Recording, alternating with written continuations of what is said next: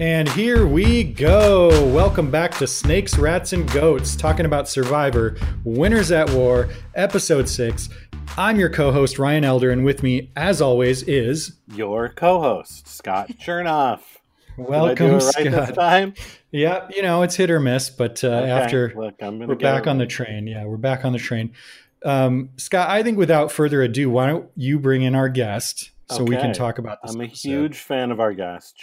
I first got to know her and know her wit on Twitter, the twitter.com. She is very funny, but she's also a very accomplished writer, singer-songwriter.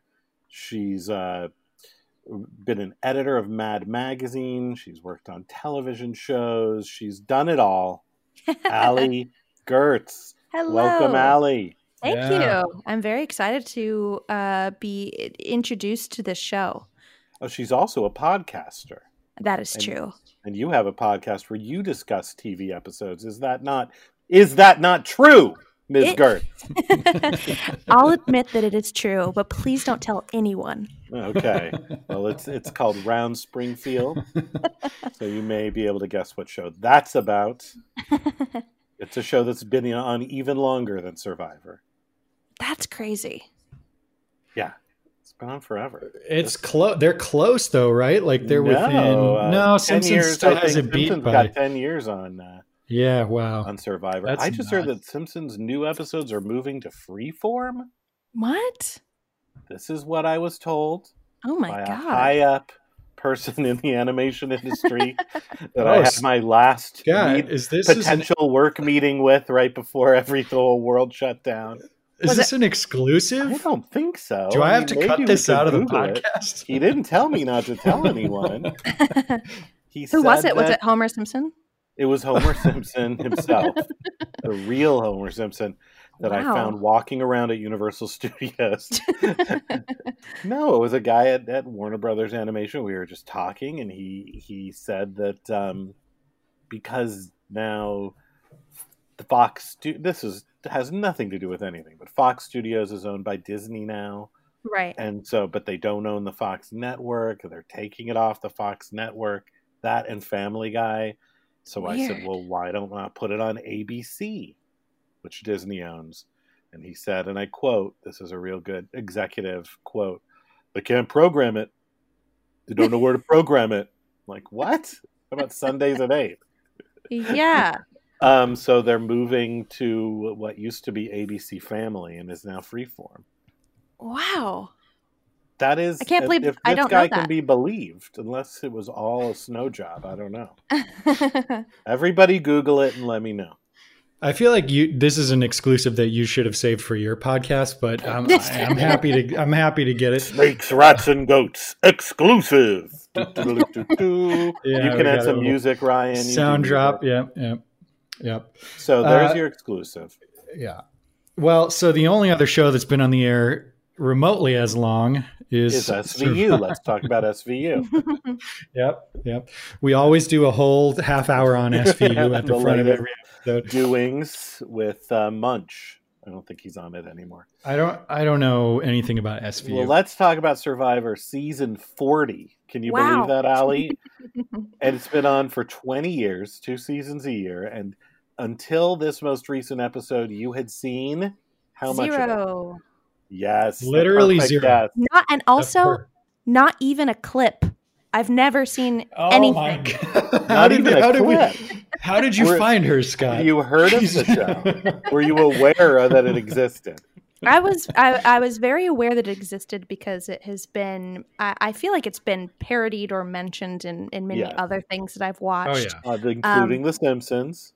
Including The Simpsons. Yeah. And I definitely was aware of it being something that got people really, really, really excited the next day. Like, I remember, like, my uncle and people who didn't even really watch a lot of TV really loved Survivor, and they couldn't wait to tell their fellow Survivor friends, like, did you hear what happened, or what did you think of this? And was this many years ago? This is when I was a child. Like I have Yes. memories of it. Like, well, because when else am I going to hang out with my uncle? Right. But yeah, like, Let's face it. but yeah, no, it was something that I don't know why my parents never like cared about it really, or why I never got into it. But I only recently started watching reality TV at all, to be honest. And I started watching Love Island, which is my favorite Okay. show in the world. I have And not seen that. So It's Well, we sort of have a Love Island theme yes, going we do on have in a this situation season. this season. oh my God. Well, I don't know the format of, I was going to listen to an episode of this show, but realized that would spoil me for, Exactly. so I didn't do Yeah. that. So, Oh, It's a classic catch-22 that we so, I don't want to like jump over the possible format of the show at all, but I do have in my notes, is this a dating show? Because Right. there was definitely some love happening, or Yes. ex-love happening. There has been love has been found on the show, but it is not the point of the show. The point is to survive. Right. Yeah, normally people are a little too stinky, a little too gross, a little too tired and hungry to develop relationships on this show. Sure. But it does occasionally happen. One or two have developed, and then there's been some that have developed after the fact, which is what we're dealing with this season. But Interesting. so you Yeah. had never seen it, and were you avoiding it? Was it like, I don't like reality TV, I don't want to Until sully myself recently- with that? Yeah, until recently, I had a very, I will say, a very outdated view of reality TV. I think for a lot of time, in my most like formative, like in my teens, early 20s, like I felt very snobby and very much Sure. the type of because that when I was a teenager, that's when like Paris Hilton and like all of those shows Sure. were, all of those things were Right. really prevalent. So I felt like, oh well, only idiots like reality TV. Sure. I like scripted comedies. And so I think that kind of stuck with me for a while. And it actually wasn't until my boyfriend, Alec, when we first started dating like 2 years ago, was just like, I could really go for some trashy reality TV right now. I'm just like, but you're smart. And But it makes you feel smarter. That's the good. That That's the is great thing true. about it. That is true. But we had heard that there was this British like dating show called Love Island. And the fact that they have British accents, I think, was like a much smoother transition in, because I'm just like, well, Made they it more have Sure. highbrow. They all sound smart. Yeah. Yeah, exactly. good call. All these but- idiots sound so smart. But my love of Love Island, which I've now watched all like 5 or 6 seasons, however many there are in a very short period of time, got me into The Bachelorette and The Bachelor. Oh, both boy. both bad in my opinion, both horrible Oh, boy. editing. Yes, they are terrible. But I've I watch seen every them. one. So yeah, now I'm I've gotten into it. I follow people who are on reality TV shows now. So My during- wife watches The Bachelor. I'm sorry to interrupt, and she sits there and tells me how terrible it is as she's watching it. yeah, oh yeah, it definitely is. It's witchcraft. Like, you hate it, but you can't stop, and there's just some curse that it has over you. Well, the Survivors had that curse over me since Mhm. May of 2000. When I too I was very snobby, never thought I would watch the show. And in a crazy twist of fate, I had the flu and stumbled upon the premiere of Survivor Wow. and never stopped watching it. Even just seeing one episode, like in the middle of it, I like ran over to Alec and was just like, I am in love with this show. And we have to watch Yes, all of it. we did it. We did got it. one. We hooked him. We got one. It was a that good often- episode. Is that often what happens? Do people come on the Sometimes. show and okay, Yeah. got it. We've Some- all range. One or two people have been like, no, I don't like it and I never want to see it again. But most Yeah, people are like, definitely. at least think it was better than they expected. Oh And yeah. some, the smart ones, like yourself, can see the value in it right away. Absolutely. That's fantastic to hear for sure. What was it about, like, if you could put into any words, like what struck you about it that made you actually enjoy the show? Well, I've always been intrigued by, even not having seen the show, I've always really liked the way that I knew that it looked and felt. It feels like the show Lost, which obviously came way later, but I love torches. I love not the evil racist kind, but like, I like, my whole house is very jungly as it is. So anything that kind of takes place in that type of environment, I actually really like in general. But then in terms check out that of house. It's pretty cool. But one of the things that I particularly love about reality TV in general, which I assume everyone's favorite thing about it is just kind of like seeing how people's brains work. And in this show, the stakes are so much higher than just a dating show because, there's just so much going on. Like it's $2 million, which is, I didn't have any idea it was so much money. That seems insane. It is this year. It's normally 1 million, which is still the largest prize out of any reality TV game show. But this year they doubled it because it's all winners.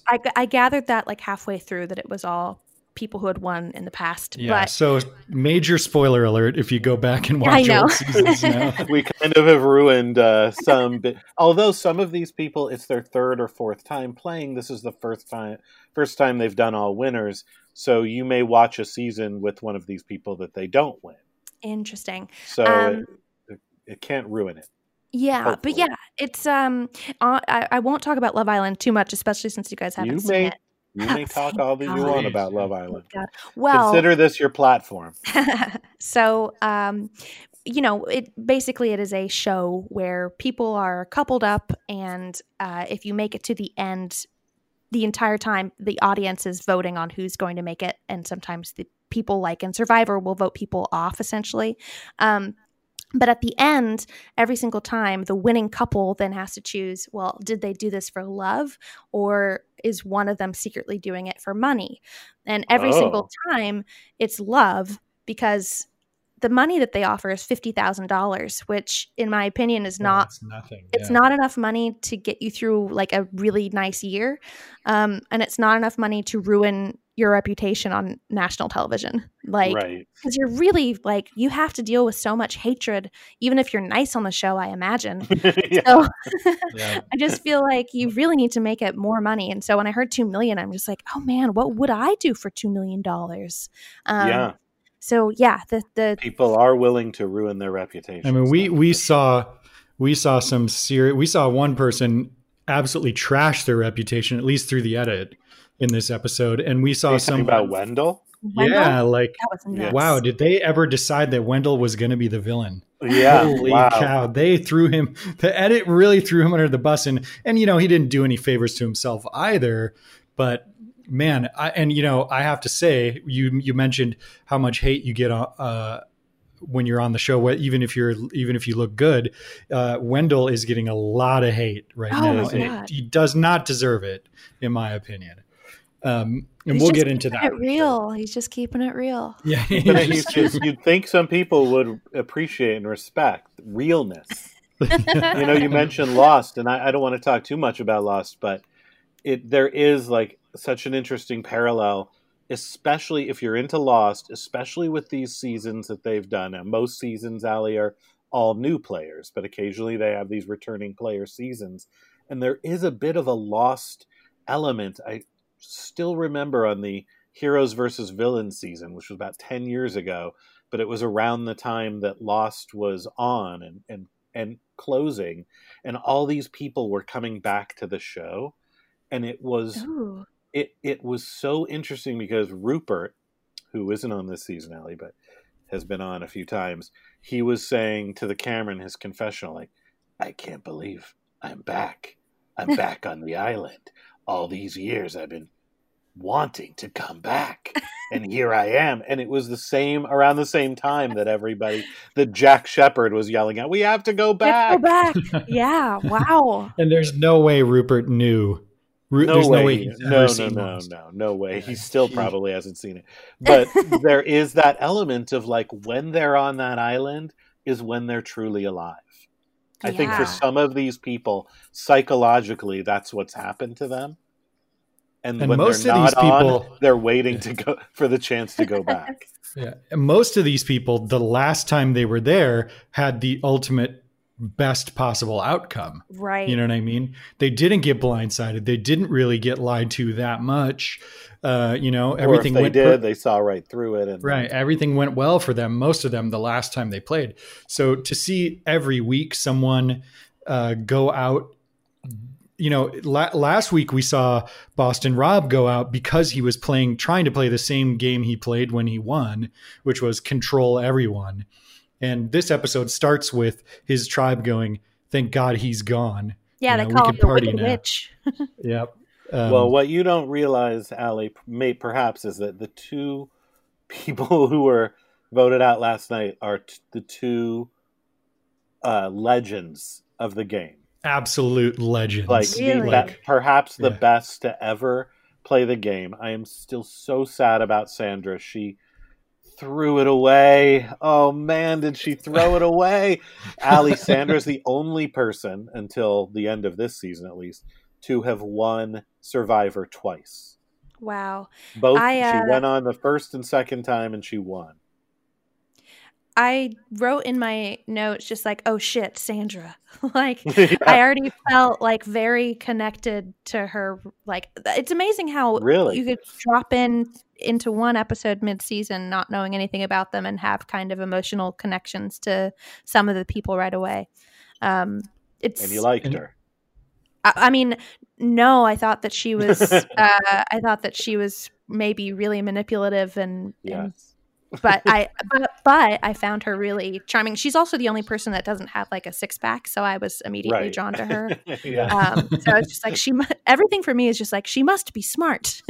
Well, I'm she just always and that's looking for- one. That's one of the reasons we love her. Yeah. Yeah. She has won without the six-pack. Right.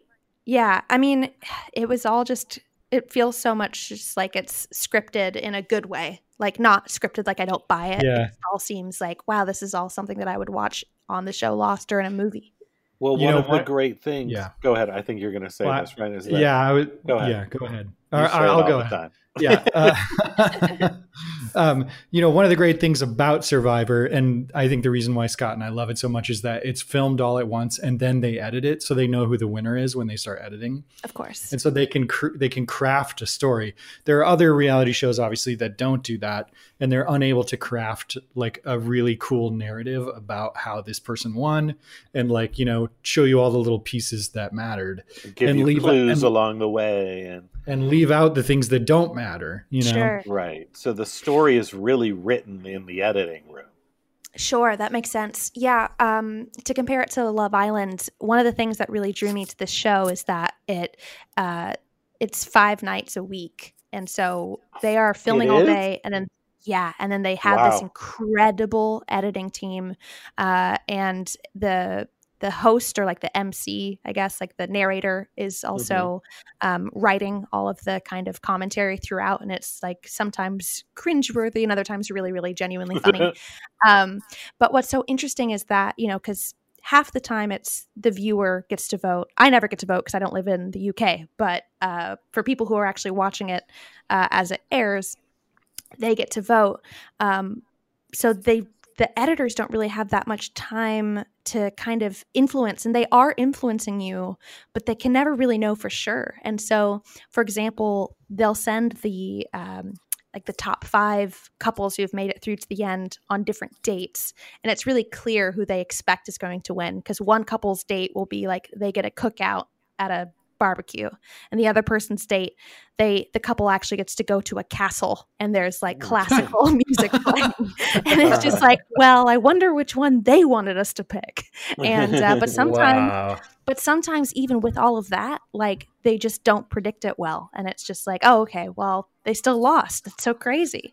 Didn't they do an American version They recently? did. Yeah, I Was tried it not it. as good? No, it's not as good. It makes me wonder how much of the show is me really just loving watching. Okay, I guess part of it is like, I don't know anyone like the people on Love Island, because they're all clubbers from Manchester and Right. different places. That's lot more of- my crowd. a lot of the people that are on the American one, I'm just like, oh, she reminds me of this girl I went to high school with. Or like, oh, those, I could, it's easier to make judgments that kind of cloud your vision of who they are if they remind you of people, I guess. But yeah, so I tried it, wasn't as good. There's also an Australia version. This is the first year that they've done 2 seasons. They did a winter one this year. So it's going to take over everybody's lives, I think. I wonder why there's no UK Survivor. There's Australian Survivor. There was? Oh, okay. I've never seen it, but I've heard that it just, I don't know, it never caught on.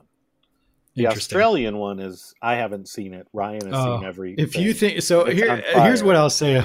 Here's what I'll say about the Australian Survivor. Everybody loves it. Every episode is like this one. Wow. Like there's people backstab each other like maniacs on that show. Like it makes no sense how often they're trying to blindside people that they're like have like deals with and like connections to. It's insane. But I want to let's talk about this episode more. We're getting a little away, which is fine. But I want to talk about the scene on the edge of extinction, which, by the way, Allie, what did you make of? Do you know what the edge of extinction is? No, I don't think I was. That is where they had the scavenger hunt with turning over stones. Oh, okay, yeah. So, go ahead. Go ahead. No. Well, what that is, and this is something that is not usually done on Survivor, but has been done a little bit in the past, and most nerdy fans like Ryan and myself do not like it. It is an island where you go when you get voted off, and then at some point there will be a competition to get back into the game. Okay. So all those people who were participating in that rock search have been voted out.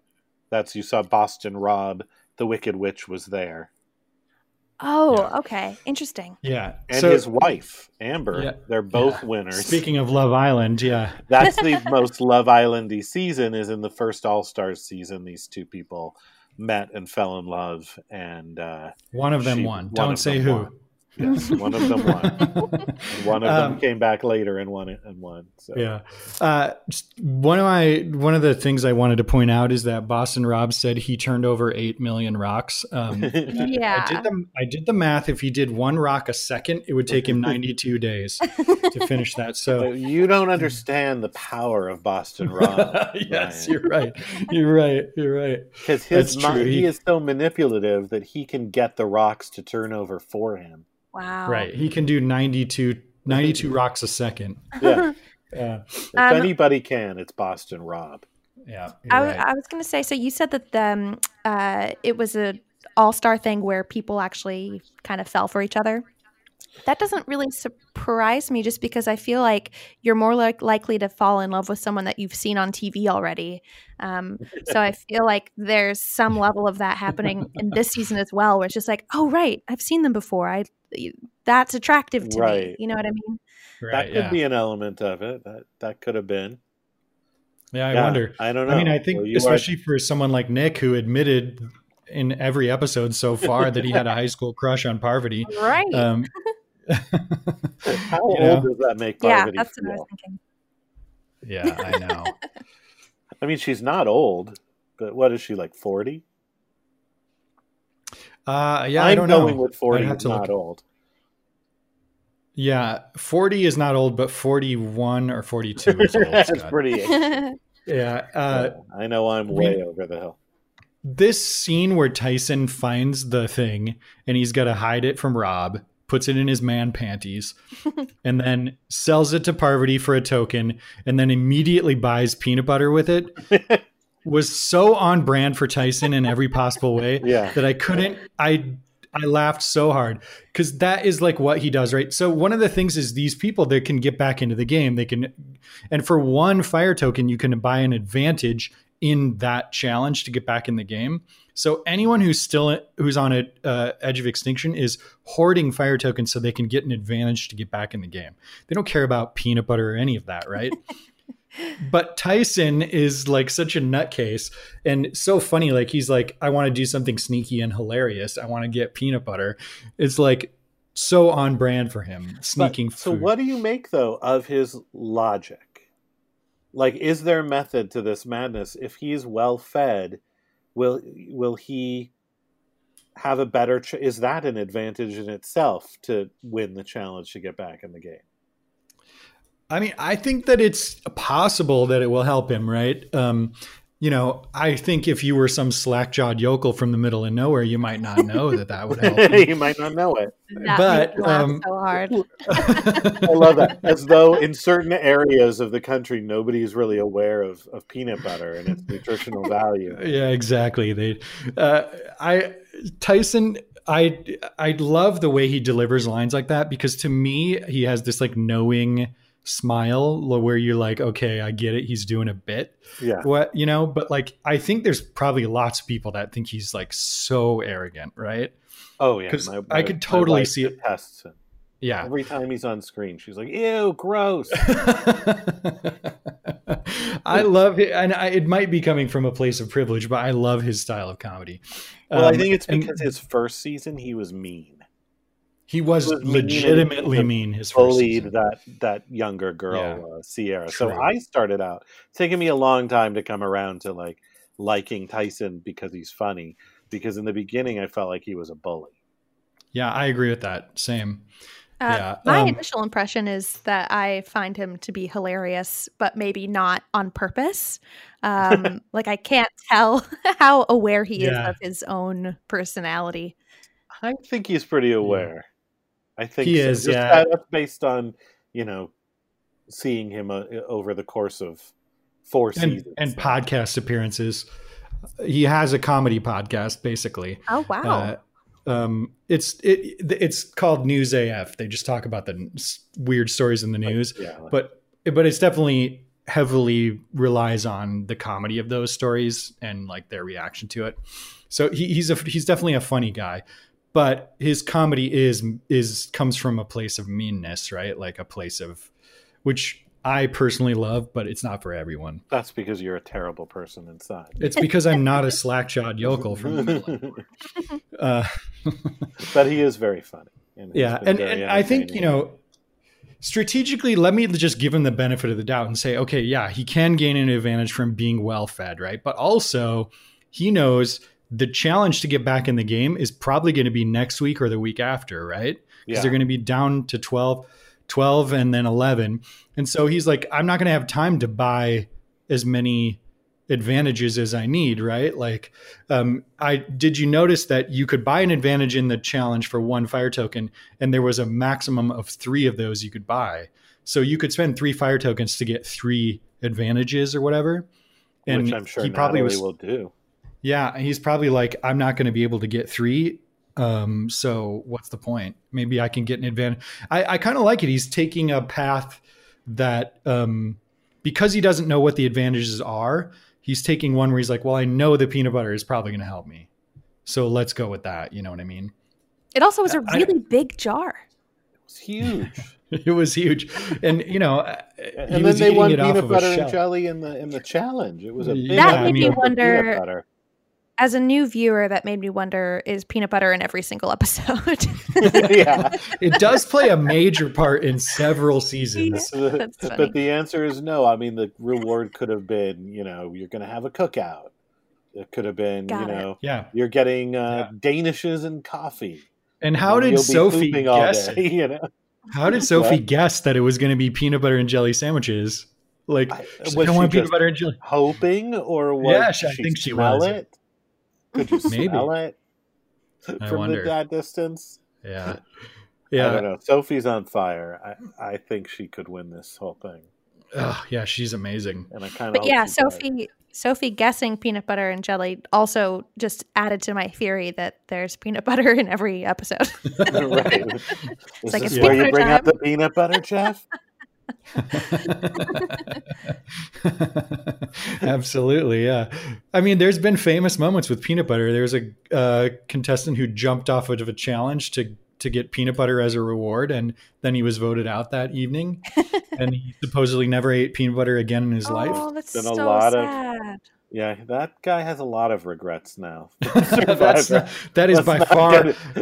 I'm sure he's not even worried about that regret anymore. Yeah, we don't need to get into that. Far darker regrets now. Yeah, that extended outside of the game. He outed a fellow contestant as being trans. Oh my God! Well, then fuck him. Yeah, everybody turned on him and voted him out and hated him, and you can imagine. Well, now I think he shouldn't have jelly either.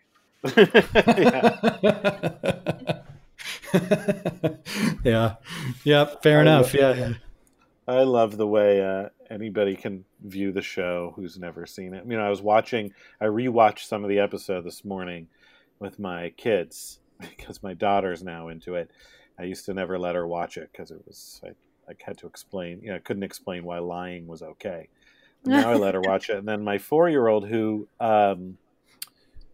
doesn't really follow it, you know what I mean? So he just likes the challenges. And when they were voting, I think he thought that they were voting for somebody to win the game. And he goes, I want them, because I said, Ellie, who do you think they're going to vote for? She gave her opinion. I said, what do you think, Alden? He goes, I would vote for Jeff. I want Jeff to win. Jeff is the host. Yes. He wins every episode. Yeah. Jeff gets $2 million an episode. I'm sure he does. So, where were we? We talked about Tyson and the peanut butter. Then we got into the immunity challenge / reward challenge. Well, let me ask a question if that's okay. Absolutely. So it took me until after Tyson and the peanut butter to understand that there are multiple tribes.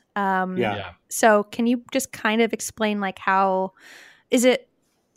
What are the mechanics of the game? How do you? Absolutely. We'll never please explain Survivor to me. So you start the season with 2 or 3 tribes. They change it up. Yeah, sometimes 4. Sometimes 4. They haven't done that in a long time. Usually 2. And midway through the season, I'm skipping over the swaps for now, Ryan. Midway through the season, they merge the 2 tribes into one. So the challenges in the first half of the season are tribal. You could win immunity for your tribe, so your tribe doesn't have to go to tribal council, or you could win a reward for your tribe. Then it becomes an individual competition where everybody's going to go to tribal council, but you're playing for an immunity necklace that'll keep you, nobody can vote for you that night. Okay. Got it. Along the way, before they merge, often, though not always, they will switch up the tribes, do what they call a swap or a switch. And this season, they started with 2 tribes, and then just the prior episode to the one you saw, they switched them around and put them onto 3 different tribes. So they started as 2 tribes of 10, and at this point, after last night, they're down to 3 tribes of 4. Got it. Okay. And probably next week they will merge into 1. Probably. But you never really know when it's going to happen. By the way, I thought it was perfect that the lone tribe of 4 won immunity. So now there's 3 tribes. It's 4.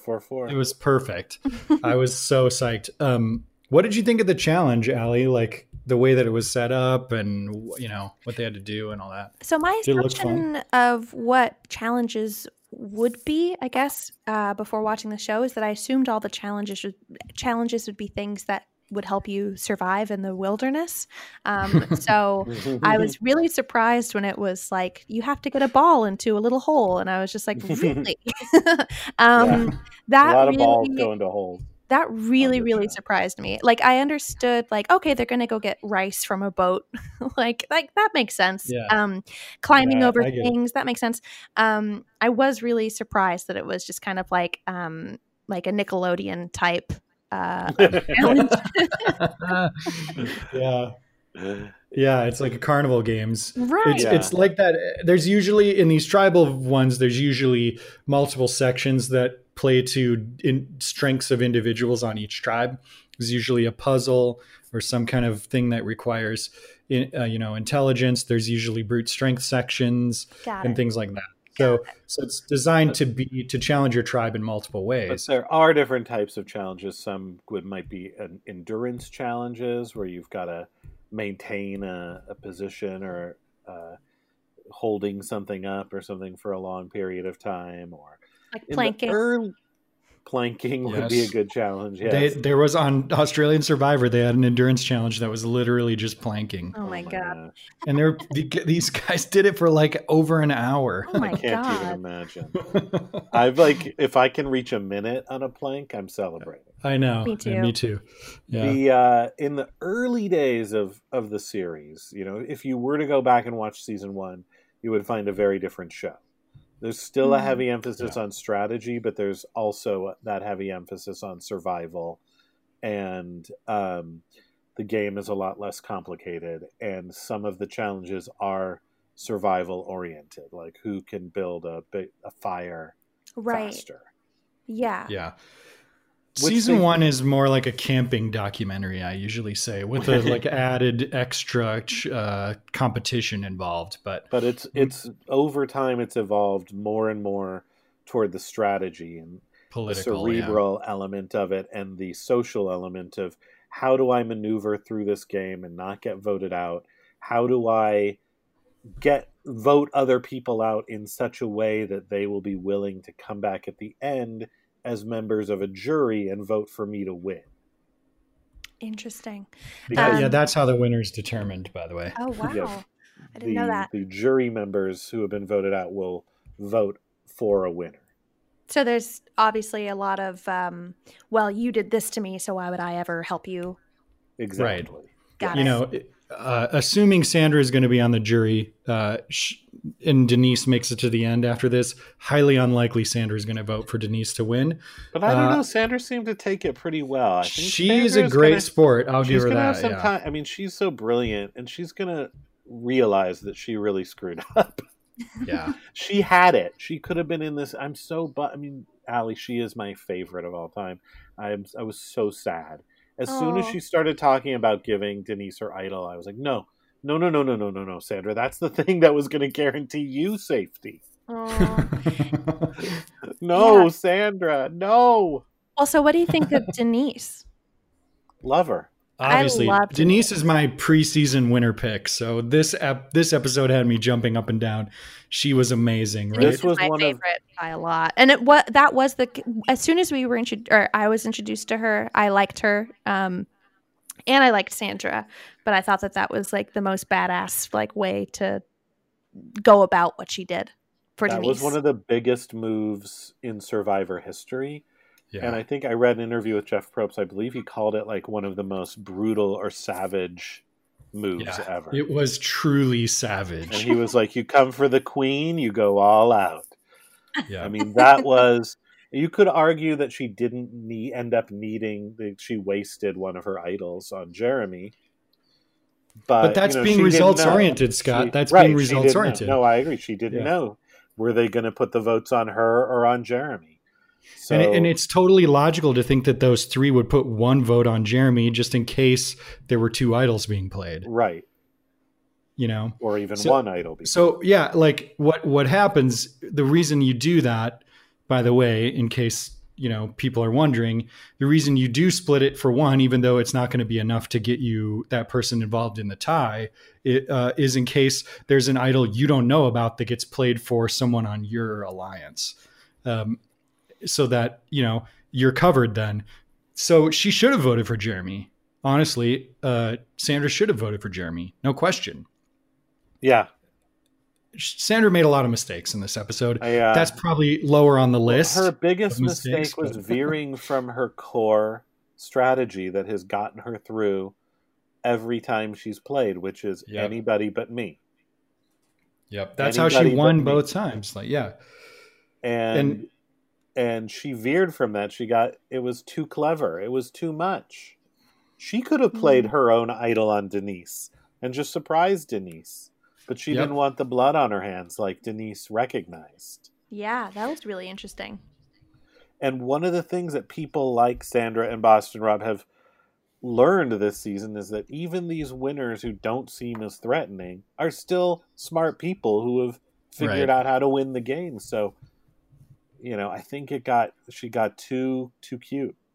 Well, when they erect a giant statue of your head on the island for the season before, she quite literally got a big head, I think. Same with Boston Rob. She had a huge head. Yeah. Yeah, Sally, they had giant statues of Sandra and Boston Rob last season. Wait, why?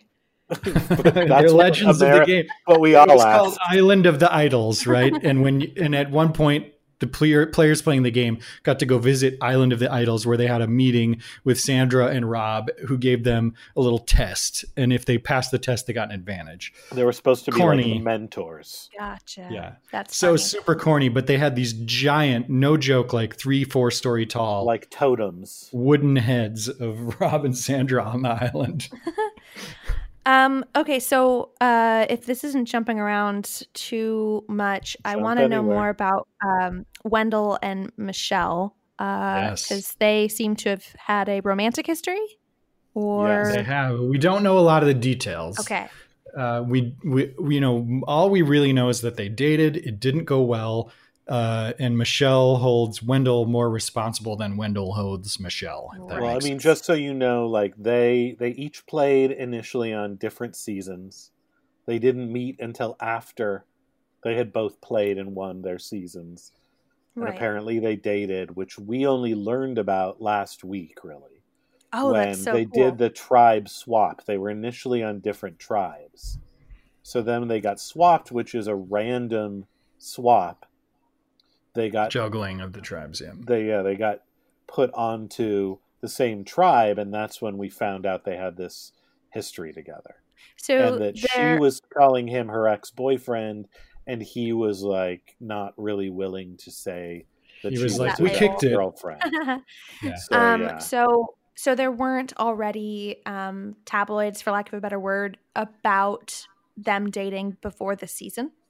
Correct. I mean, so it was known, in the Survivor Twitterverse and all that. It was I didn't know about it.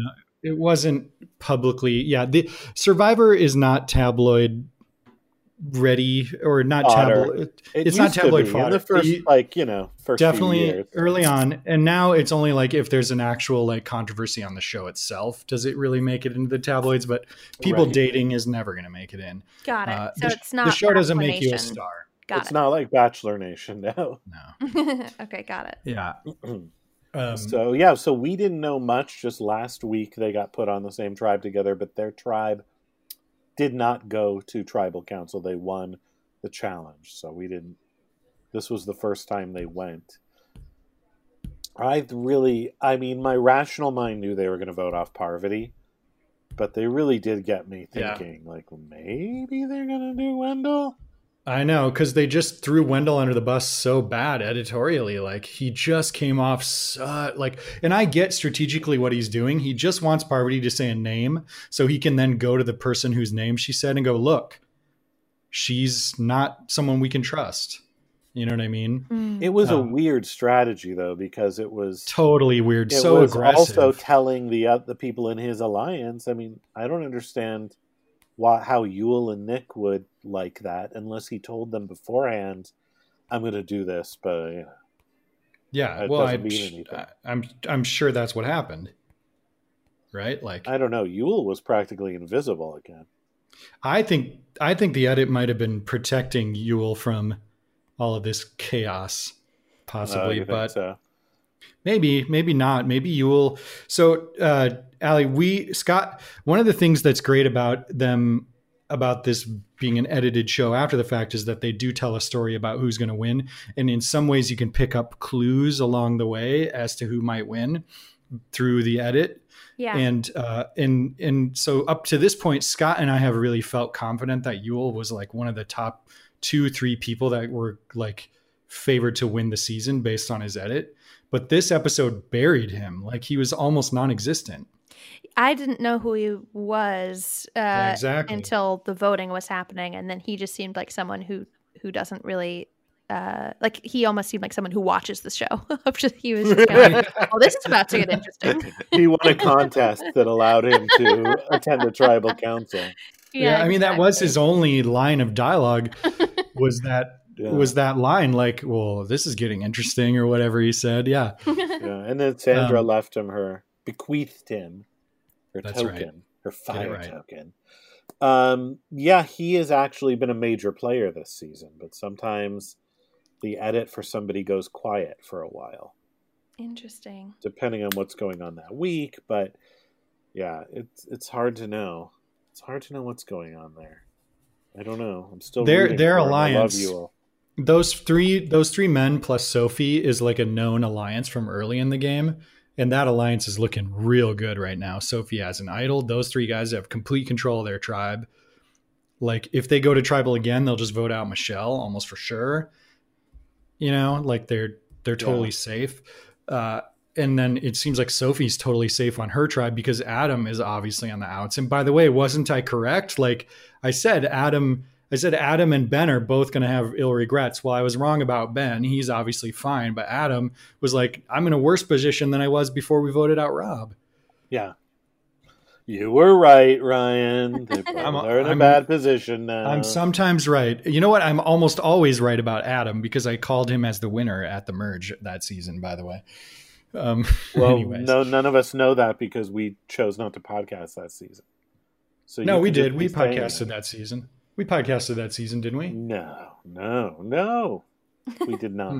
Must have been a guest. We took it. We did Co Wrong, and then we took a break because Co Wrong was so taxing.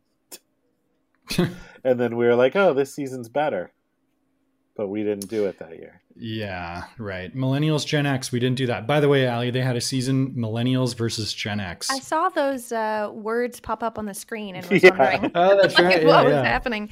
It's the season that he won. So was the winner a millennial or a Gen X? Millennial. I know. That's me as well, but I feel bad for everyone else. I feel like you're a Gen X more at heart, though. I don't know. Thank you. You're very welcome. Just the fact that you would take that as a compliment proves my point. Yes, exactly. Yes, exactly. Well, I am definitely a Gen X, but yeah, Adam won. What can I say? Usually on these seasons, when there's some sort of age division, somebody younger wins. Interesting. It's a cruel world. We'll see. We'll see. It's going to be, I mean, no one this season, there's very few people that are actually young this season. No, I mean, where it was like a point of the season.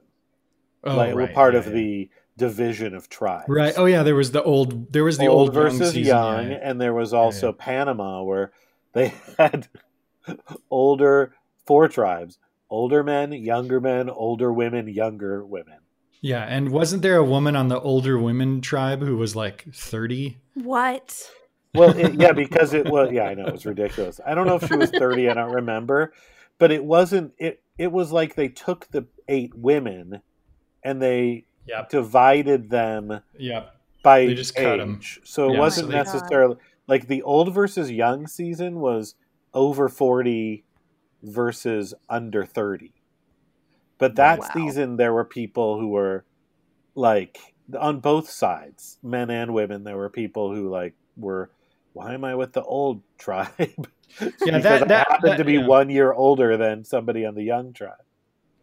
That happened in the Live to Give season I played last summer. They divided it at a certain point in the game. They divided it with the 8 oldest people versus the 8 youngest people or whatever. What Ryan's talking about is he plays these homebrew Survivor games that you can they're find very on fun. YouTube. Highly recommend them. Interesting. Yeah, they're super fun. There's one in LA that's once a year, several in LA actually. Any case, they divided it old and young, and it just happened to be that we had voted out most of the old people on the cast already. And so there was a guy on the old person tribe who was 29 years old. Just while it's on my mind, I'm sure you guys have already talked about it, but how is coronavirus going to affect this? Is this happening now, or was this was shot months ago? Last summer, yeah. Oh, this was shot last summer, but the next season they have delayed production. It was supposed to. They usually start, I believe, in May, right? Is that right? They were going to be the crew was already supposed to be out there. Oh man, I for the sake of television purposes, it would have been so interesting had they been on the island together when there was a lockdown, because, oh my God. Yeah. But I'm very glad for health reasons that did not happen. Right. I mean, they're already basically in lockdown, but yeah. Have you heard about these international Big Brother seasons where they're locked in a house right now and they've not been told? Some of them have not been told about it yet. Oh my God. Yeah, That's there's crazy. really great, really compelling video of them telling the Brazilian cast about it. And the reason that it's particularly compelling is because the producers were idiots and they did not lead with, by the way, before I get into this, your friends and family are fine. Yeah. Oh. They my led God. with, so you may have heard about this novel coronavirus before you went into the house, and now it's a pandemic and people are like start crying and shit. Oh, like, Oh no. my God. and then they're like, oh, Wow. by the way, everybody's fine. But it's just like, Oh, geez. yeah, it's nuts. Like, Well, it's you totally know, crazy. When 9/11 happened, the American Big Brother people were in That's right. Yeah, the there's house, footage and of that. and they told them about it, but there were only like a few people left in the house, and one of them, her cousin, was among the people who were at that point my listed God. as missing. Isn't that nuts? Oh Yeah. my Yeah. God. You can see footage. There's on YouTube, you can watch. I mean, it's kind of weird to watch, but like you can watch footage from that episode where they told them. Oh my God, that is so crazy. Yeah, I always wonder how much the reality is going to make its way into these reality TV shows. Right? How much there- actual reality there is. Yeah, and you might end up wanting to cut this because it's sad, but like the former host of Love Island took her own life mid this season.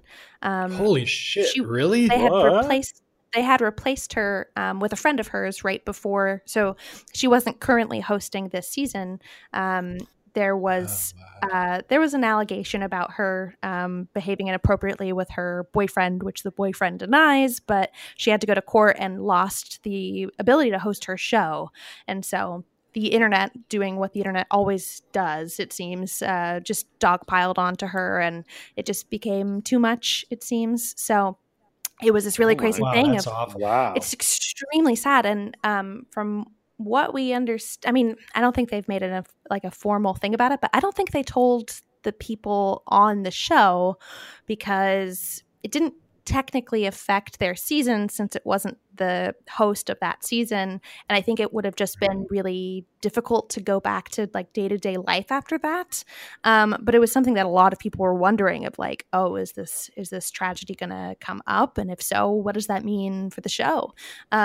Yeah. But that type of stuff, like life is inevitable. So it's kind of like these things happen, and we'll always kind of see that reflected in TV, whether it's reality or scripted. Like it's all very fascinating. Well, I believe, Yeah, and I don't know have the no details, doubt, but yeah. the original show that Survivor was based on, which was Whoa. something from like Sweden or Switzerland or something like that. Yeah, it's called Called like Expedition Robinson, Yeah. like Robinson Crusoe, and somebody committed suicide after their seat Oh wow. after getting voted off, and I believe, but the not show- because they got voted off, if I recall. I don't know the details. Yeah, In the French version, was it French? was it yeah, the the French- French version of I the could French be version of Survivor. conflating. Someone died while filming. A contestant died while my filming, and they God. shut down production. Oh yeah, wow. that'll do it. That'll do Yeah. it. Yeah, this person had a heart problem and they weren't properly screened by doctors before going out. And it was also in Cambodia, which is, by the way, the location of the most brutal American Survivor season that had 3 medevacs, right? 3, Scott?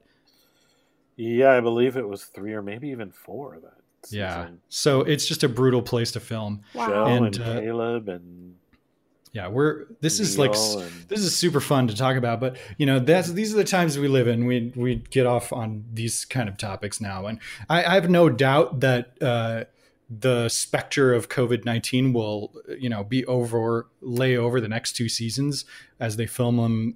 Hopefully, I'm not this certain summer. I'm not certain there will be a next 2 seasons anytime soon or ever. Wow, This could be the really? last season. Well, I mean, they normally shoot 2 seasons back to back, basically, starting in March and May. So now they've pushed back that schedule to May, But do you really think they're going to be able to go in May? Is that really a realistic? Oh man, I hope so. At but this point, it just. I don't know. Yeah, I don't know either. I hope so, but so in a perverse way, as a longtime fan of this show, this season would be an excellent final season. Now, I don't want it to end because it brings me such joy, except when they vote off Sandra. But I don't know. I mean, we're at the beginning of this. I have no idea what's going to happen. That's so interesting. I'm not sure if it was this season or a previous season, but my friend and often writing partner Casey is like friends with this guy David Wright, who was on Survivor. Oh yeah. Of course, yes. Is he David. Nice? He's great. He's awesome. Okay, cool. He's awesome. Yeah, Scott and I have mutual friends with David as well. Like, he's a comedy writer, and he writes on. He's written on Family Guy. Right now, he's writing on that Star Trek comedy right. show. We know a lot of people involved with that show. But the season that Adam won, Millennials versus Gen X, David was on that. He's played twice. That was his first time, and he was on the Gen X tribe, and he almost won. He was the person who could have, should have won if he didn't get voted out at the very last opportunity to vote somebody off. Wow, that's crazy. Yeah, he was surprisingly good at the game. For a comedy writer. For a comedy writer. Are there ever joke challenges? I wish. Oh my God, can you imagine? An open mic challenge? If the challenge is just to punch up a script. Let's beat these jokes. Whoever can beat the most jokes. Yeah. That's like I once went to like a family board game night of a friend who's a comedy writer. I won't throw him under the bus here, but comedy writer, very funny guy. Went to like a family board game night. So it was like his family, me, one other friend, and then this friend of mine who's a funny person. And basically we were playing that game, Awkward Family Photos. And they made a game of that? Yeah, it's a dumb board game. Okay. And the rules for playing it don't allow for so much creativity. So my friend who's a funny person changed the rules so that basically it was like whoever's the funniest wins. and so of course he very easily won. Of course. It was quite funny. It was like one of those things. But this would be amazing. Punch up these jokes challenge. They have had a few other comedy writers on the show, Allie. Really? That's true. Mike White. No way. Mike White was on 3 seasons ago. What? Just recently. First of all, Mike White has been on The Amazing Race twice. How do I not know that? And he's a CBS reality show legend. Yeah, he played on Survivor. David versus Goliath was the name of the season that this guy Nick was the winner of. He was a Goliath, a David, and Mike White was a Goliath because he had been successful in life in his career. He is a Survivor super fan who pulled whatever strings he could to get himself onto the show. That's amazing. And he and Jeff are also friends, right? Yes. Yeah. That's so crazy. Go ahead. No, it's just so funny because I know that he doesn't, at least for a long time, hasn't had social media. So that's probably why I haven't ever seen that stuff. Yep. That's so cool.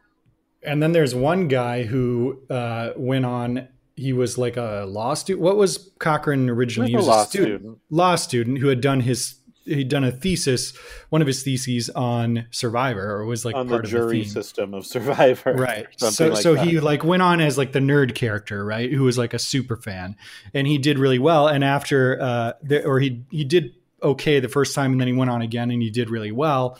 And after that, he was at the reunion special talking to Jeff, and Jeff was like, so what's next for you? And he's like, I don't know. I thought I might try comedy writing. And Jeff was like, oh, he's a really witty, funny guy, a very articulate guy. Okay. Yeah. Got it. One of the best narrators of the show ever. Wow. And Jeff was like, oh, let me get you a gig. And he started writing on a major CBS sitcom as like a writer's assistant. And now he also writes on Lower Decks, the Star Trek show. So there's two Survivor players on there. Yeah, well, we also know the showrunner of that show and he's a great guy, Mike McMahon. He's been on our podcast. He's been on our show. But like he told me, he's like, yeah, I happen to have 2 guys from Survivor on the staff. I'm like, you don't happen to have them. I mean, you hired them. They're both very funny. I'm not doubting that. They're both very funny and talented, but you also are a Survivor super fan. So something tells me they had a bit of a leg up in the process. So that's what it takes to get a writing job these days. Yeah, you got to win Survivor. Yeah, because Mike, and I love you, Mike, but he was telling, well, the word on that show is you have to be a Star Trek super fan to even be considered. But Cochran was not. Cochran was like, had to learn Star Trek. We're throwing McMahon under the bus here. I love him. Whatever. Yeah, he's the best. He doesn't need. He's doing great. Mm-hmm. He's on top of the bus. There's no way he's getting under it. Exactly. He's driving the bus. What else do we need to talk about? Now that we're not on a sad topic, I want to bring up Tony's spy I was bunker. about to ask about Tony. Tell us what your thoughts are on Tony. Tony, him hiding in the whatever he was hiding in just felt kind of like something out of Arrested Development. Like it just really like I know nothing about Tony, but he definitely to me was a comic relief. He just was there didn't seem to be any benefit to him like hiding and listening because they knew not to go over by where he was. So the great thing about Tony, the first time he played, that strategy was really successful for him. He had a spy shack, he used it, and he found out information that was useful. The second time he played, he tried doing it again. He like dug a pit in the ground and tried to lay branches over him, and he got voted out immediately because he is such a nutcase, right? He's hands down the funniest, most not necessarily intentionally funniest, most entertaining player, not to mention winner in the history of Survivor. Yeah, he's like TV gold. I love Tony. Literally never bad, right? Like he's funny even when he's comfortable and doing fine. Earlier this season, he made a ladder to go get fruit from the trees. And like it was the ricketiest, most dangerous thing you've ever seen in your life. Made out of bamboo. Yeah. And he takes one step on it and it breaks. And then he continues to climb. They go, Tony! He goes, no, it's meant to do that. It's designed to do that. To break as you walk on it? Incredible. Like you want someone like him or him on every season, basically, because he's just so funny. Or when he caught the shark, they caught the shark and he was running around because he's terrified of sharks, but he was holding the shark by the fin, running in terror, not knowing what to do. So how often are these people who are already winners kind of playing the same game that won them the original season? It's a good question. Often they they try to play the same game. After they win and come back, they often will try to play the same game. It usually doesn't work. That seems so unlike a winner to me. Not of Survivor. I don't know anything about people who've been on it, but like it seems so not what someone who would win a strategy game would do. Like to play the same tricks again seems not smart. When everybody has seen it. Yeah. Right. Like everyone there knows who you are. Somehow it worked for Sandra the second time she played. Yeah. But some of them do try to change it up. Ben, who's the guy in the cowboy hat. Right. He has been, and he is not a celebrated winner. He's one of the probably, there's some of these people who, fans felt were not, the best winners. And he's in that category, but he has actively been trying to change the way he plays. Tony, up until last night, was changing the way he played. He was making a strong effort to not run off into the woods and get crazy. He was like an addict. He's just like, you could see it just driving him crazy that he couldn't. That's why he made the ladder. It was like nervous energy. Yeah. Yeah. Tony is amazing. You know who was playing a similar game to the first time is Adam. It worked for him the first time, but this time it's just people are onto him so bad. I mean, he is, I don't know how he's still in the game, to be quite honest. Like they're too busy voting off these legends of the game to worry about Adam, but Adam is just like not Yeah, playing we well. spent the first like 4 weeks or so going, how is it possible that Boston Rob and Parvati and Sandra are still in the game? How is it possible they Yeah. haven't voted them up? Now I'm looking at it going, how is it possible that those guys are out of the game, but Adam and Nick and some people are still in it? Like, Yeah. what's going on here? So I know that we kind of already talked about Wendell, but I was very surprised to watch someone so blatantly say like such I don't know, it doesn't seem like a good strategy to say like I'm going to stab everybody in the back. Like I feel like you can't do that and then get away with it. I agree. It was very unusual. Questionable. It was kind of shocking to hear him behaving that way. It kind of seems like that's the scene that you don't know someone is recording of you and broadcasting to everybody. Right. It just seemed crazy that he would volunteer that information. I have seen, people attempt a strategy like that, but more overtly, like, hey, I'm playing the game. That's all I care about. It's not personal. I might backstab people. I might, but so if you get in with me, that's the way I am. And the kind of the thinking is nobody will be mad at you if you've kept it that way. And it does not work. But it does doesn't not work. Ever really work. Because how can anyone trust you?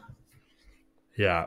Most of these winners got to the end and won because they were kind and nice people and had empathy.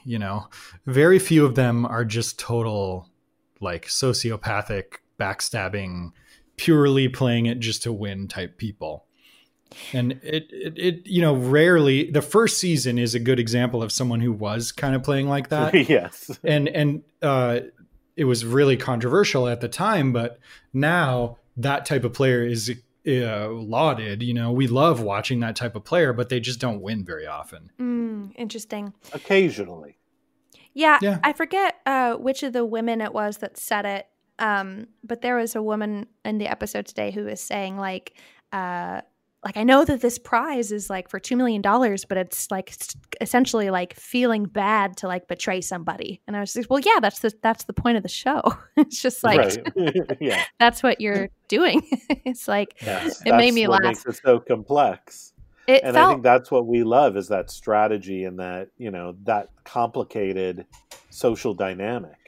And keep in mind, it might have been strategic too, to say that, right? Because she's probably about to backstab someone. Right. And so was she saying it in front of other people good. Or at a confessional? Confessional. Oh, well, okay. Then it was really how she felt, probably. Yeah. But also, I think if you do feel that way, it does help you get jury votes at the end, right? If you feel like it was hard to do what you did, but you still did it and you got there and you own what you did, but it was hard to do. Yeah. I think that helps you for sure at the end to make your case to win. Because, there's people who get to the end and they kind of try to downplay. And then they say like, oh, I was honest with everybody. That never flies. But if you're able to say, look, the relationships I made with you were real. And it was really hard to I did, but I had keep reminding myself that this was a game ultimately. And only one person could win. And I know we all did it. This is going to hurt me more than it hurts you. Then they spank the other person. Yeah. Hey, here's somebody we have. Oh, go ahead. No. No, yes. I have nothing to say. Okay. Well, I was going to say here's a couple of people we haven't talked about. Kim. Yeah. I want to know I was really interested in the fact that last week it seemed like Kim was the swing vote on that trial. Yeah. Why did they edit her as a swing vote last week? Nuts. And then this week she was just completely in with Sandra and Tony. Yeah. And we didn't even see a conversation where we didn't get a confessional from her committing to that, really confusing why they edited her as a swing vote last episode. But she was definitely all in with those two this one, that's for sure. Yeah, and I mean, she was not much of a part of the episode. I mean, she has an idol. We never heard from her considering whether she'd use it, But I love, by the way, that this frees her up to work with Denise now, officially. Oh, yeah. Well, Kim is my preseason winner pick. So if Kim and Denise team up, then Ryan and I are doing great. Looking good, yeah. Was Kim the person that when Denise did what she did was just like, oh shit, like I respect that? Like I feel like, yes. okay, I thought that was Kim. That was cool. And Kim is widely considered one of the most dominant and impressive winners of all time, the game that she played. She has a massive reputation as one of the best winners ever. Oh, wow. And so that's why Tony is saying Kim is a big threat when it comes to threats versus not threats. Oh, right. And Sandra's lumping everyone but Denise in there, which was not wise. No. I like what Pope said at the end. Like, it only takes one move to get yourself on that list of major threats. And Denise, welcome to the club. Yeah, amazing. Sandra, by the way, she's famous for just speaking her mind, obviously, but she made a lot of errors this season. One of the ones that I come back to is at the swap when Jeff is like, what does this mean, Sandra, on these new tribes? And she's like, well, it might be a good opportunity to get someone out that you want to get out. But I'm not thinking about that right now. I'm just thinking about how great our tribe is. It's like, okay. Yeah, Sandra, you just said what you're not supposed to say, but everybody's thinking, but not saying. Sandra. And then tonight, like this last episode, she was just like straight up telling Denise, you're going to go. Everyone's voting for you. I love when Denise goes, is it me or something? And she goes, well, you're a wonderful person. Yeah. Like that's such classic Sandra. And how did that work for her for 2 seasons? I don't know, but it did. Well, in those 2 seasons, she also there were villains. Yeah, like that's true. Wendell is being made a villain through the edit this season, but there's no one this season who's like a true villain. And part even though, by the way, there was a season called Heroes Villains, and she was on the villain tribe. Yeah, the last 4 people who were voted out this season were all on the villains tribe. I know, one of the greatest tribes ever. Yeah. But on that season there were bigger villains, and she was able to. And on her first season too, where she was able to say, I'm trying to get out, the villain. I'm trying to get out Russell or Johnny Fairplay, and the people who couldn't get them out liked Sandra because she was working against them. Exactly. That worked well for her. She does need a big villain to win, right? She needs someone to go to the end with who's like a totally disliked by everyone. It would have behooved her to keep Boston Rob in the game longer. Well, she didn't vote him out. She didn't vote him out, but I mean, it would have been better for her, I think. Yeah, absolutely. Once Boston Rob was gone, it was like cleared the deck. It's like, oh, okay, I guess we can vote out Parvati and Sandra now. Yeah, exactly. I mean, Parvati, we barely even talked about that. Like, one of the greatest players of all time. Her placement, God. Before this season, she played 3 times, Allie. Wow. And in no particular order, she had come in first, second, and 6th. The worst she'd ever done was 6th place. Wow. It's stunning to see her go so early. Yeah, and she's like one of those people that's so charming. People that have played with her have said, like, when she smiles at you, you feel like she cares about you as a person deeply. Like, it's just things like that. She's just like so charming, like absurdly charming. We even got a little look at like how observant, like how her people skills are so good. Like when she described like, well, you will never go with me because every time I talk to him, his arms are folded. His legs are folded. Yeah. And last week she called Wendell a locked, what'd she say? He's a locked vault. A locked vault, yeah. Yeah. Like she's really good at reading people. Really good. Yeah. Super, super intuitive, super high emotional intelligence, and then just like ludicrously charming as well. Probably like of all the winners on this season, probably has the most pure survivor skills. That's so cool. Yeah, truly impressive. And that's why she's a big threat, and why, frankly, it's shocking she made it as far as she did, and why it would made complete sense for them to vote her out, even though like in this episode taken by itself, you're like, well, why are they voting her out? Like, you know what I mean? Right. But right. They were so trying to make us think it was going to be Wendell, but as I was thinking about it rationally, I was like, there's no way they're going to keep Parvati in the game. Yeah. Should destroy them all. And she, it was kind of leading us to think, well, maybe Nick will vote with her, right? Right. And you saw like she was working on Nick, and it was, it didn't ultimately work, but I'm sure she pulled out all the stops. The problem is you can't come on too hard either, But why do you think when Wendell was saying, well, give me a name, what did she have to lose? Why wouldn't she give a name? So the reason why I think she wouldn't give a name is because her argument is that the mere act of Wendell asking for a name is why you can't trust Wendell. Yes. Right. So her argument to Nick is, Wendell wants to vote one of you out. He wants me to make the choice, right? You can't trust Wendell.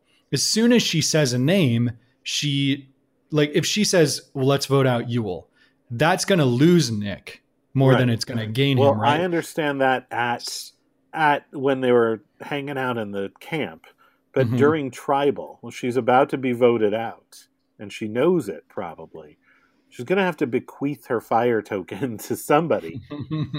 So what does she have to lose to say, okay, Wendell, I say Yul. Maybe she thought she still had a shot of getting Nick. And if you vote for Yul, I'll give you my fire tokens when we get back. Because she knows Wendell's not going to do that, is my guess. Speaking of fire tokens, let's just go back to Denise's badass move. Not only did she take Sandra's idol and use it to vote her out, and even though she had her own idol, she got a half price. She also renegotiated the deal, and she said, "I'll give you one now." Sandra wanted two. She said, "I'll give you one now, and the other when we get back." So she got to hold on to one of her fire tokens. That was my favorite part. Yeah, so genius. She must have been 100% convinced that Sandra was worthless to her as an ally, right? That's where Sandra's philosophy of anyone but me kind of bites her in the ass, because you know that Sandra will cut you. She's not a good ally and never has been. No. Well, she's been loyal to her. That's not semi-loyal to people. I don't know. Depending on the circumstance. But yeah, she will cut you if need be. Yeah.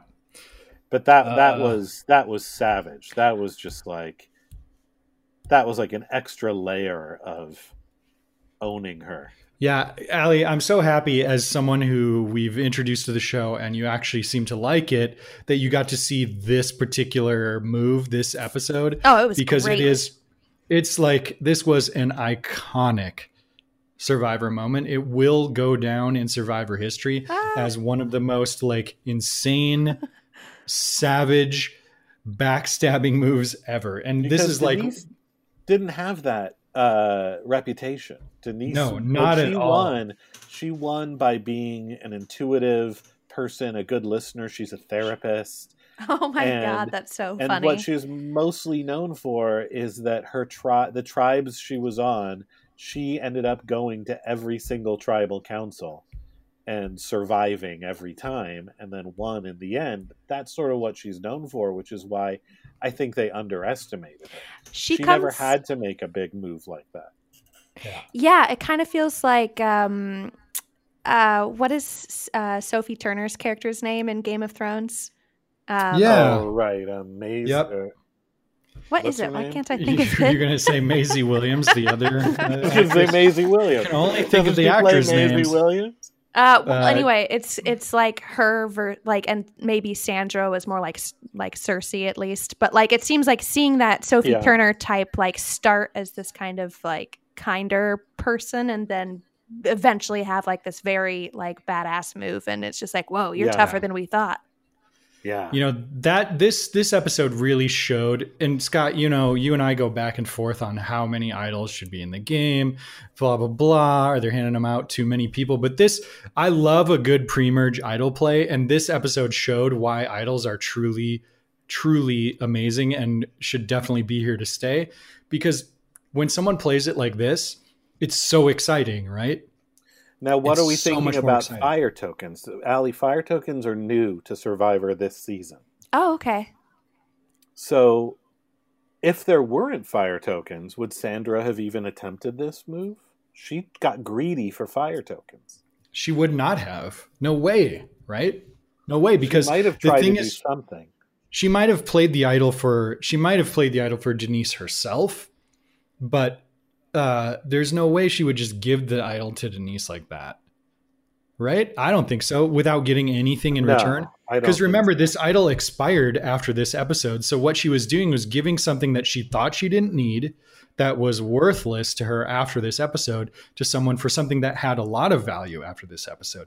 I actually was like, if this works for Sandra, it's genius, right? Right. Like, if Denise does what Sandra wants, we're sitting here going, Sandra's the greatest player this episode, right? She should have done what Natalie did way back when, and like just waited till after the voting, and then said, Denise, did you vote how I told you to vote? Mm-hmm. And then given that would have been, that would have been a better play, but then she wouldn't have been able to get fire tokens out of the deal. Yeah, well, look what she got zilch out of the deal this way. I'm liking the fire tokens, but I think the reason that they're working for me right now is because there's actually things in the game for them to barter for. Right. You know, if there weren't advantages or idols like that, then they wouldn't be. But also these idols that expire, which I like having idols that expire. They didn't always do that, Allie. Last season drove Kelly to make a too clever by half move that ended up getting her. Yeah, that's true. You're right. Yeah. Because it was like, well, I have this idol. It's going to expire tonight. I don't need it. What can I do with it to shake up the game? Yep. You got to just let it expire. Just let it expire. Play it for yourself, even if you don't need it. Right. Yep. Yeah. Just say, hey, I have this. Probably don't need it. It's expiring. Here you go. Yeah. I definitely can't imagine it without an expiration date, because that seems like half of the fun. Right. Well, they do, all of them expire at Final 5, no matter what. Of course. You can't use one past then. But, one thing, though, Scott, is there is an advantage to not playing an expiring idol, and that is probably that you have lied to people about having an idol up until this point. And if you are confident you don't need it, it might make sense to not play it also, because then, I ran into this problem with when I played and I used my idol. I happened to use it correctly, but I was like, by playing this, I'm literally showing people that I'm a liar.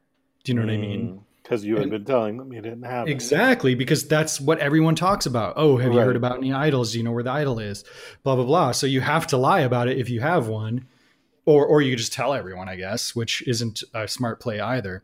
So it worked for Tony. Yeah, I mean, look, it can work. One play that I saw in Australian Survivor this season, which I loved, was a guy had two idols, and so he showed one of them, right? And so they avoided voting him out for a long time because they're like, he has an idol, and that protected him. And then once he did play it, then he secretly had another one, and they thought, we can get him now. Do you know what I mean? That's super smart. Yeah, it was people genius. have tried that. I think, didn't somebody try that last season? Or it was Dean with that crazy fake legacy advantage. Right. Yeah. There's not a lot of people who get two idols. But that's pretty rare. Well, but Tony had like 2 or 3 idols in his winning season. Right. He had and he showed one off. Yeah, and he told everybody that it had a secret power. Which it did, right? I can't remember. He had the he had the super idol, the one you could play after the one you could play after the votes have been read. But nobody also told people he had an idol that had a secret power that he wasn't telling what it was, and that eventually he said what it is that it can go past the final 5. Right. Yeah. But that was just a total fabrication. Yeah. Genius, though. I mean, Tony was such a nutcase. He was amazing. Allie, Scott and I will get way up our own butts about this stuff. Go into the weeds here. Yeah. Why don't we move on? Anything else? Well, before we move on to the segments, was there anything else about the show that struck you, or any other questions you have? No, I would want to. I just want to watch the show now. I think it's really great, and it's instantly. I don't know. I feel like it instantly hooks you, because watching people go through these types of psychological puzzles, I guess, it's just like intoxicating. I love it. Do you have CBS All Access? I don't. Okay. Well, we'll have to figure out a way for you to watch, because you should watch the beginning of the season too. If you want to start with this season, honestly, I'd recommend on Hulu, you can go back and watch old seasons. I'd honestly recommend that before you watch this season. Yeah, let me know which season I should start with. Oh man, one. I hate to say it. No. I honestly am I'm a completist. So honestly, well, you're stuck at home. Exactly. There's nothing, You should start with one. Just know that the pace is a lot slower. Same with there's no idols. Same with the Simpsons. Yeah, it's like the Thanks. Simpsons, and that the first. Thank you. I'll buy you a Coke. This first season of the Simpsons, I thought it was just genius, and I loved it. And then when I watched it years later, reruns of the first season, I was like, oh my god, it's so slow in comparison to the newer ones. In comparison, it's like Survivor. When I first watched it, I was totally hooked. But if you try to watch season 1 now, you're like, oh my god, it's so slow. Yeah. It's so different. Even Love Island, it's only 6 years old or something, and the first season feels like archaic now. It's just like, I can't believe that's how they used to do it. Why would they do that? I highly recommend. I don't know if all the seasons are on Hulu. I know they're on the CBS, but I think you only get a week free of CBS All Access. But it's probably the better place to go. But I highly recommend if you're a completist and you like the show. Awesome. It's quite a journey. It really like this it's funny that you dropped in on this season, because this season is the ultimate season for rewarding fans who have been watching. It's the biggest fan service season ever. It's like fan fiction. It's like watching fan fiction, seeing these different people playing together. There are people who say you don't need to watch season 1. Scott and I will never agree with that. We named our podcast after one person's final tribal speech. Like, season 1 is very important. And to show you how important it is, the concept of alliances is invented that season. Like, there was a player who was like, let's form an alliance.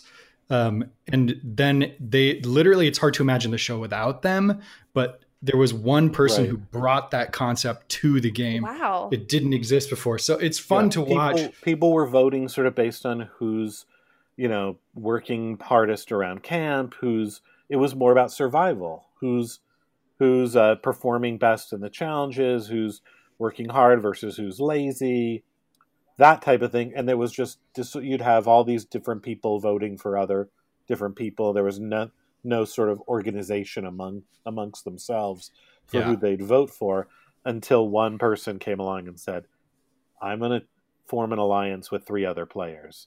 We'll have 4 votes, and we will control the game.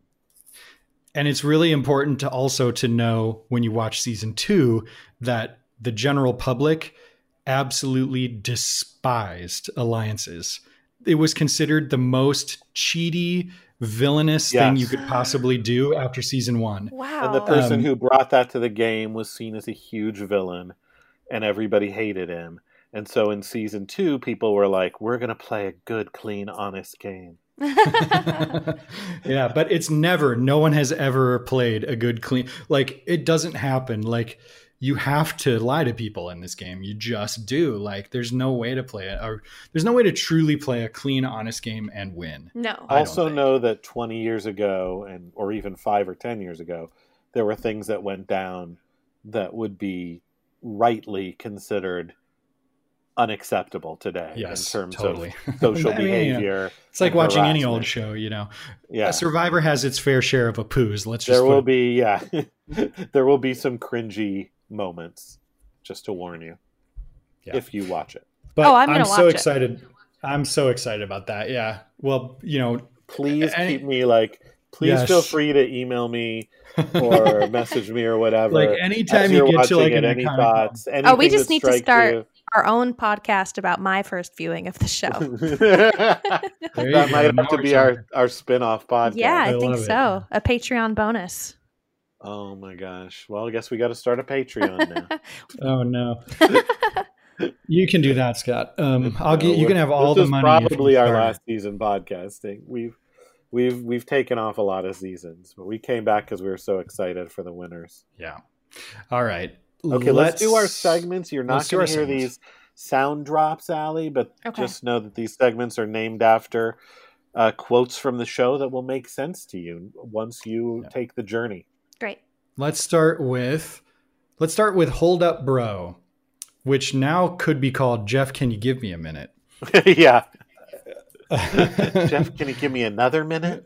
Yeah. Here's Hold Up Bro. Hold up, bro. Hold Up Bro. This is where was the moment you said, hold up, bro, and you had to pause your DVR or whatever you were watching it on and rewind it and watch that bit again. I have a moment if Go I ahead. could Let's hear it. start. I loved it. I wanted to watch it again because it was like just amazing Survivor gameplay. Denise and Sandra are talking in camp, and all of a sudden they randomly just start talking about cupcakes. Yes. And then the camera reveals that it's because Kim walked up, right? Yeah. And that is like that type of skill, the ability to just both of you, like almost like an improv game, start talking about something completely different in the middle of a conversation is like a really good skill to have on the game of Survivor. And I loved watching it happen in real time. We don't usually get to see that kind of thing happen. That was great. So, well, mine, it's not as exciting, but I did honestly go back and rewind to see everybody's reactions to Boston Rob being voted out. oh yeah, that was fun. Sandra, woo! Everybody was really, really overreacting. It was big reactions for sure. And they're coached to do big reactions, and they know they're on reality TV, and you want to do big reactions, right? But like this was like that really was pretty earnest. big. Yeah, it was earnest too. That was fun. I know that we talked about it, but Rob claiming to have turned over all of those rocks was something that was like, he didn't just say that. There's at least 8 million out here. I know, because I've just like, Jesus Christ. He's like Rain Man. Yeah. Turned him over with his mind. He just looks at them and can count them. Yep. It did not take him 92 days. All right. Let's move on to another segment. Let's do Ill Regrets. What's the time? It's time to get ill. What's the time? It's time to get Ill regrets. Ill regrets. Who do you think is going to have ill regrets about a choice they made, something they did this episode, and you cannot choose Parvati or Sandra? Because they were voted out. Correct. I'm going with, I think it's a fairly obvious one, with Wendell. Yeah. He was yeah. I mean, I think he's got a lot to regret, and the way that he appeared to be willing to backstab his alliance, I think, should set off alarm bells for his alliance. Absolutely, yeah. I had Wendell written down. I also would kind of maybe choose Jeremy because you probably should have communicated with Denise more and possibly not voted for her if, Yeah, I'm wondering if Denise will just be like, it's okay, I get it. She has to be, right? She played an idol for him. Yeah. And also it makes sense for her not to talk to him, but maybe he did talk to her and she just was like, I'm not telling you anything anyway, or maybe she wouldn't have said that to him, but maybe in her mind she's like, I don't need to tell him because I'm going to play an idol for him. And Jeremy, who famously saved Steven once with an idol, has now been saved. Does it emasculate him a little bit? Or I know that's sort of a loaded word, but does it make him not emasculated, but more appear weaker because he needed somebody to play an idol? Or not because he didn't really actually save him? Yeah, I don't know. I mean, it's hard for me to like make a case for anyone but Wendell this episode. Yeah. But if I had to, I would say maybe Jeremy.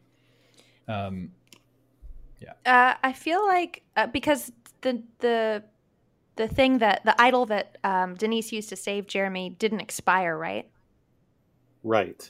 So Correct, I feel like she might have ill regrets over having essentially, like she couldn't have known, so she was doing a good thing and it might eventually help out, but I wonder if any part of her knowing that he voted for her is going to be remiss by that. Yeah, I could see that. That's a good point. Or even just that it wasn't, she had a good reason for doing it because she didn't know who they were putting the votes on. but she could have saved it. She could have still had an idol. Right. Right. Yeah. Well, she's gotten 2 so far. Maybe she'll get another one. When you go back and watch early seasons, by the way, Allie, nobody will have an idol. Interesting. They don't. They unless they win what the season was immunity it? challenge. Right. The first one came in season 11. Yeah. Oh, wait. I had a question about the idols. Are they like Yeah. random objects? Because it didn't make sense to me that they would have insecurity when they would go up and be like, essentially like, is this an Yeah, idol? that's a good And then the question. guy, Right, the very host would good be like, question. it is an idol. They Good they question. purposely make them a little bit janky so that people can make convincing fake ones as part of the game. People in the past have made fake idols and used them strategically to gain an advantage or possibly to embarrass someone. Oh, wow. But in this case, so in this case, she had possibly a reason to think maybe it could be fake, although she could just look at the 2 next to each other, right? And they Yeah. often look different from one another, though. So you're never 100% That's true. sure Yeah. And that's on purpose, basically. if what you found is real or not. So that's a good question, and it's interesting you picked up on that because it was so brief, that little bit. But she had a good reason to consider that it might not be real, Interesting. and it's probably why she played that one first. Yeah. Right. Wow. If it's not real, if it wasn't real, it would have been sweet, right? To see Sandra like all grinning about how she got her, and then she's like, "Yeah, but actually, I do have a real one anyways." That would have been sweet. So sweet. Yeah. Maybe that'll happen someday. But all right, let's do our last segment. This is Getting Loud. We only like it if it's loud. We only like it if it's loud. Go! I can get loud too. What the Hello to me.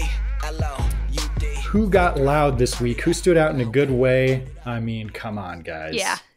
There's really Well, go ahead, you guys, because I have a. Should we say second- it? I have 3, an 2, honorable mention. Yeah, I'm sure we're all picking Denise, correct? Denise. Yes, we can Denise. say her, but then we can talk about Denise. Denise.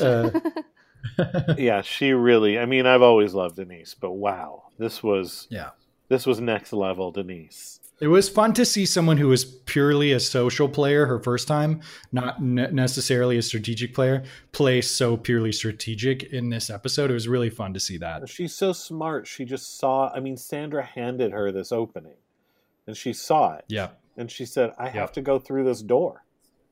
Yeah. Absolutely. But I do have an honorable mention. Let's hear it. My honorable mention is Tyson for bringing back the word tinkle.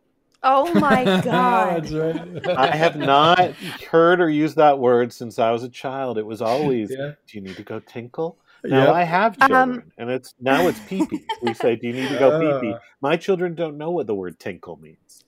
But that tickled me so much. Yeah, we were tinklers too. We were definitely tinklers. Go ahead, Allie. You won't believe this, but right before this podcast, before I watched this episode, I, for some reason, we're all quarantined, so YouTube videos, you watch things you wouldn't expect to watch. I was watching a clip from All That, and it was one of the Good Burger things, and one of the characters keeps saying that he has to tinkle, and he used the word tinkle 5 times. And I had not, up until that moment, heard that word since I was a child. And I had an aunt who would say tinkle target, which I always hated. But tinkle weird. target, so weird. But weird. Until this episode or today, I hadn't heard it, and then I watched 2 things back to back that were filmed a decade apart, and I could not believe it. I really felt insane. That's really God looking down on you, Allie. He's tinkling down on me. He's tinkling down on you and saying you need to start using the word tinkle. I want to start using it again. I love that he was like, so I pretended that I had to tinkle. I mean, So I'm giving him an honorary. I love it. He Get was Loud great. for He bringing got that loud. word back into our lexicon. He absolutely got loud this episode. All right, Scott, have we said it all? I think we may have said it most all. of I mean, this is usually the point when I ask our guests if they think they'll ever want to watch Survivor again. But But boy, she's has that already been watching season I'm one, so episode 1 in the excited. background. Yeah, can I'm you guys so keep it excited down? I'm about trying to this watch. Yeah, I'm super excited, and I will definitely update the entire world what I think about season 1, because I'm going to start that. We're Oh my both gosh, we're both please jealous do. of you. Well, it's Yeah, actually I'm so jealous. Oh, I thank wish I you. could just go watch it with you on quarantine. Yeah. Just watch it. You can, Scott. I will say I watched last night's episode in a 24-person Zoom presentation. It was super fun. It was like a bunch of us watching the show together in our own houses and apartments. That's so But sweet. someone streamed it. It was really cool. Oh, I love that. That's so great. Yeah, this year, even before the quarantine started, I, for some reason, have just been going through all the shows that I haven't ever watched. So I watched all of The Sopranos, and I watched all of 6 Feet Under, and I just started Breaking Wow. Bad for my first time. So how are you liking that? it's incredible. I'm already in season 4, and I started it like 2 weeks ago. It's pretty amazing. It is. I would say that's when it gets good, but it literally is good It from starts stem to out stern. good. It Oh, starts yeah. out good, but Yeah, it just keeps it's expanding. Yeah. Yeah, like Ryan Johnson directed an episode that was particularly Yes. great. Yes. But yes. I'm really fortunate. I never, and I'm ruining it for myself now, but I never have things spoiled for me. So I've gotten to do all of these things without spoilers. I always have a vague idea of like, I knew that there was something. I knew that these endings of all the shows were talked about in, especially The Sopranos and 6 Feet Under. So I knew that there were noteworthy endings, but same with Survivor. I had never had I never really knew anything, so it made going into it particularly fun. I love it. Then you can hit Better Call Saul as well. That's actually why I started. Oh, one thing I wanted to say about this episode is just that for a first episode, I agree with you that it seems to be a particularly fun one. But I will also say that if this were like a pilot of TV, they did a really good job of like telling me what the show is and having Wendell say like what he said so blatantly, and also having whoever said like, I don't want to, I know it's $2 million, but I don't want to hurt anyone's feelings or whatever. Like they said like such like clear that is the points. Central conflict. Yeah, that's the central conflict of the whole series, especially in early seasons, is I don't want to hurt people. Yeah. But I want to win $1 million. Exactly right. Yeah. So it seems like a very good place to start, if not at the beginning. So thanks for letting me do this one. Yeah. Thank you just for forget everyone you saw on this, because unfortunately, they all win at some point. But again, just to say, there are several returning player seasons. So a number of the people on this season have played multiple seasons, and they did not win every time, and they did not always win their first time. Totally. So that's true. Hopefully that takes some of the spoiler out of it. But even if I know who wins, that just gives an interesting way to watch the show of kind of Absolutely. like, oh wow, Yep. I'll be looking for things in a more fun way. It's still totally fun to watch, even if you know who wins, because you get to watch for why they win. Exactly. You know what I mean? Yeah, totally. There was one season early on, season 6, the final 2 were spoiled for me. Oh. Very early on, but at the time it was outlandish to think that either of them would be in the final 2. So I spent a good deal of the season wondering if that spoiler was real. And only to the last few episodes did I start seeing like, okay, I see where this is going. Yeah, but, totally. Yeah. Yeah. Well, Allie Goertz, yes, you've said it all. We admire you. We respect you. Oh wow. We love to read your observations, your thoughts, your jokes, whether they're serious thoughts or funny thoughts on Twitter. And where can we find it? Why don't you spell it out for us? Because it might be a little difficult for some. Yeah, at first I thought you were doing a Sandra to Denise, like, you're just a wonderful person. You are a wonderful person, and goodbye. Yeah, so you could find me at Allie Goertz on all the things, and that's spelled ALLIEGOERTZ. And yeah, I have a website, alliegoertz.com. I have music on Spotify. My old band name is regrettably Cosby Sweater. I changed it. I was trying not to say that. And then I have it's funny, I feel I normally would never feel any level of embarrassment talking about this, but I have a Rick and Morty concept album. And oh yeah, I forgot about that. That's why I follow you. yeah, so Well, you're talking to the like, why did I follow creator this of Rick and Morty music. I know it makes me You're blush. with- But if anyone listening to this happens to like Rick and Morty music and wants to hear a bootleg version of a fan doing it, you could find that under my name. And then I have a book that's about The Simpsons, but it's not that good, so I won't plug it. But What do you you? can look It's it up. not that good. It's okay. I'm not being humble. All right. It's just not a very good book. All right, well, I will be the judge of that. but yes, let us do that. I have a book about Star Wars that's not very good. Really? He's right. It isn't good. I read it. You haven't read it. It was written. It was a work for hire. Same. I mean, I am a Star Wars fan, but it was a work for hire to sort of. It was interviews with the cast and crew of Star Wars Episode 2: Attack of the Clones. I see. My least favorite Star Wars movie. I see. Of course. But I did write a book. Same here. And so did Work you. And how about your podcast? And your podcast again is called Round Springfield. Yes.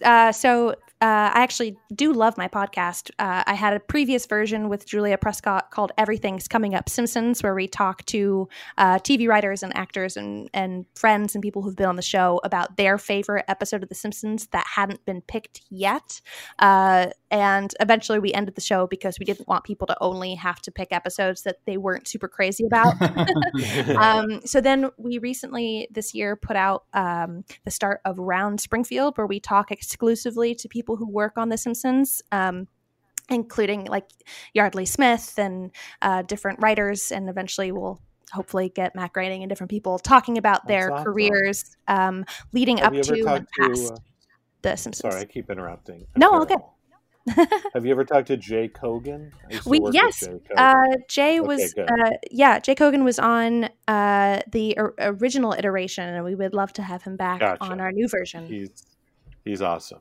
Have you talked to Chris Ledesma, the music editor? We were about to, and he was going to give us a tour of like the whole setup that they have before everything changed for the worse. Yes. But I get it. We should have him on the new version to talk to us about that. That'd be awesome. Would be great. He's got a very outgoing personality. I think he'd be a great guest on a podcast. Awesome. I met him a couple times, and I had music on The Simpsons. Did you know that? That's amazing. I had no idea.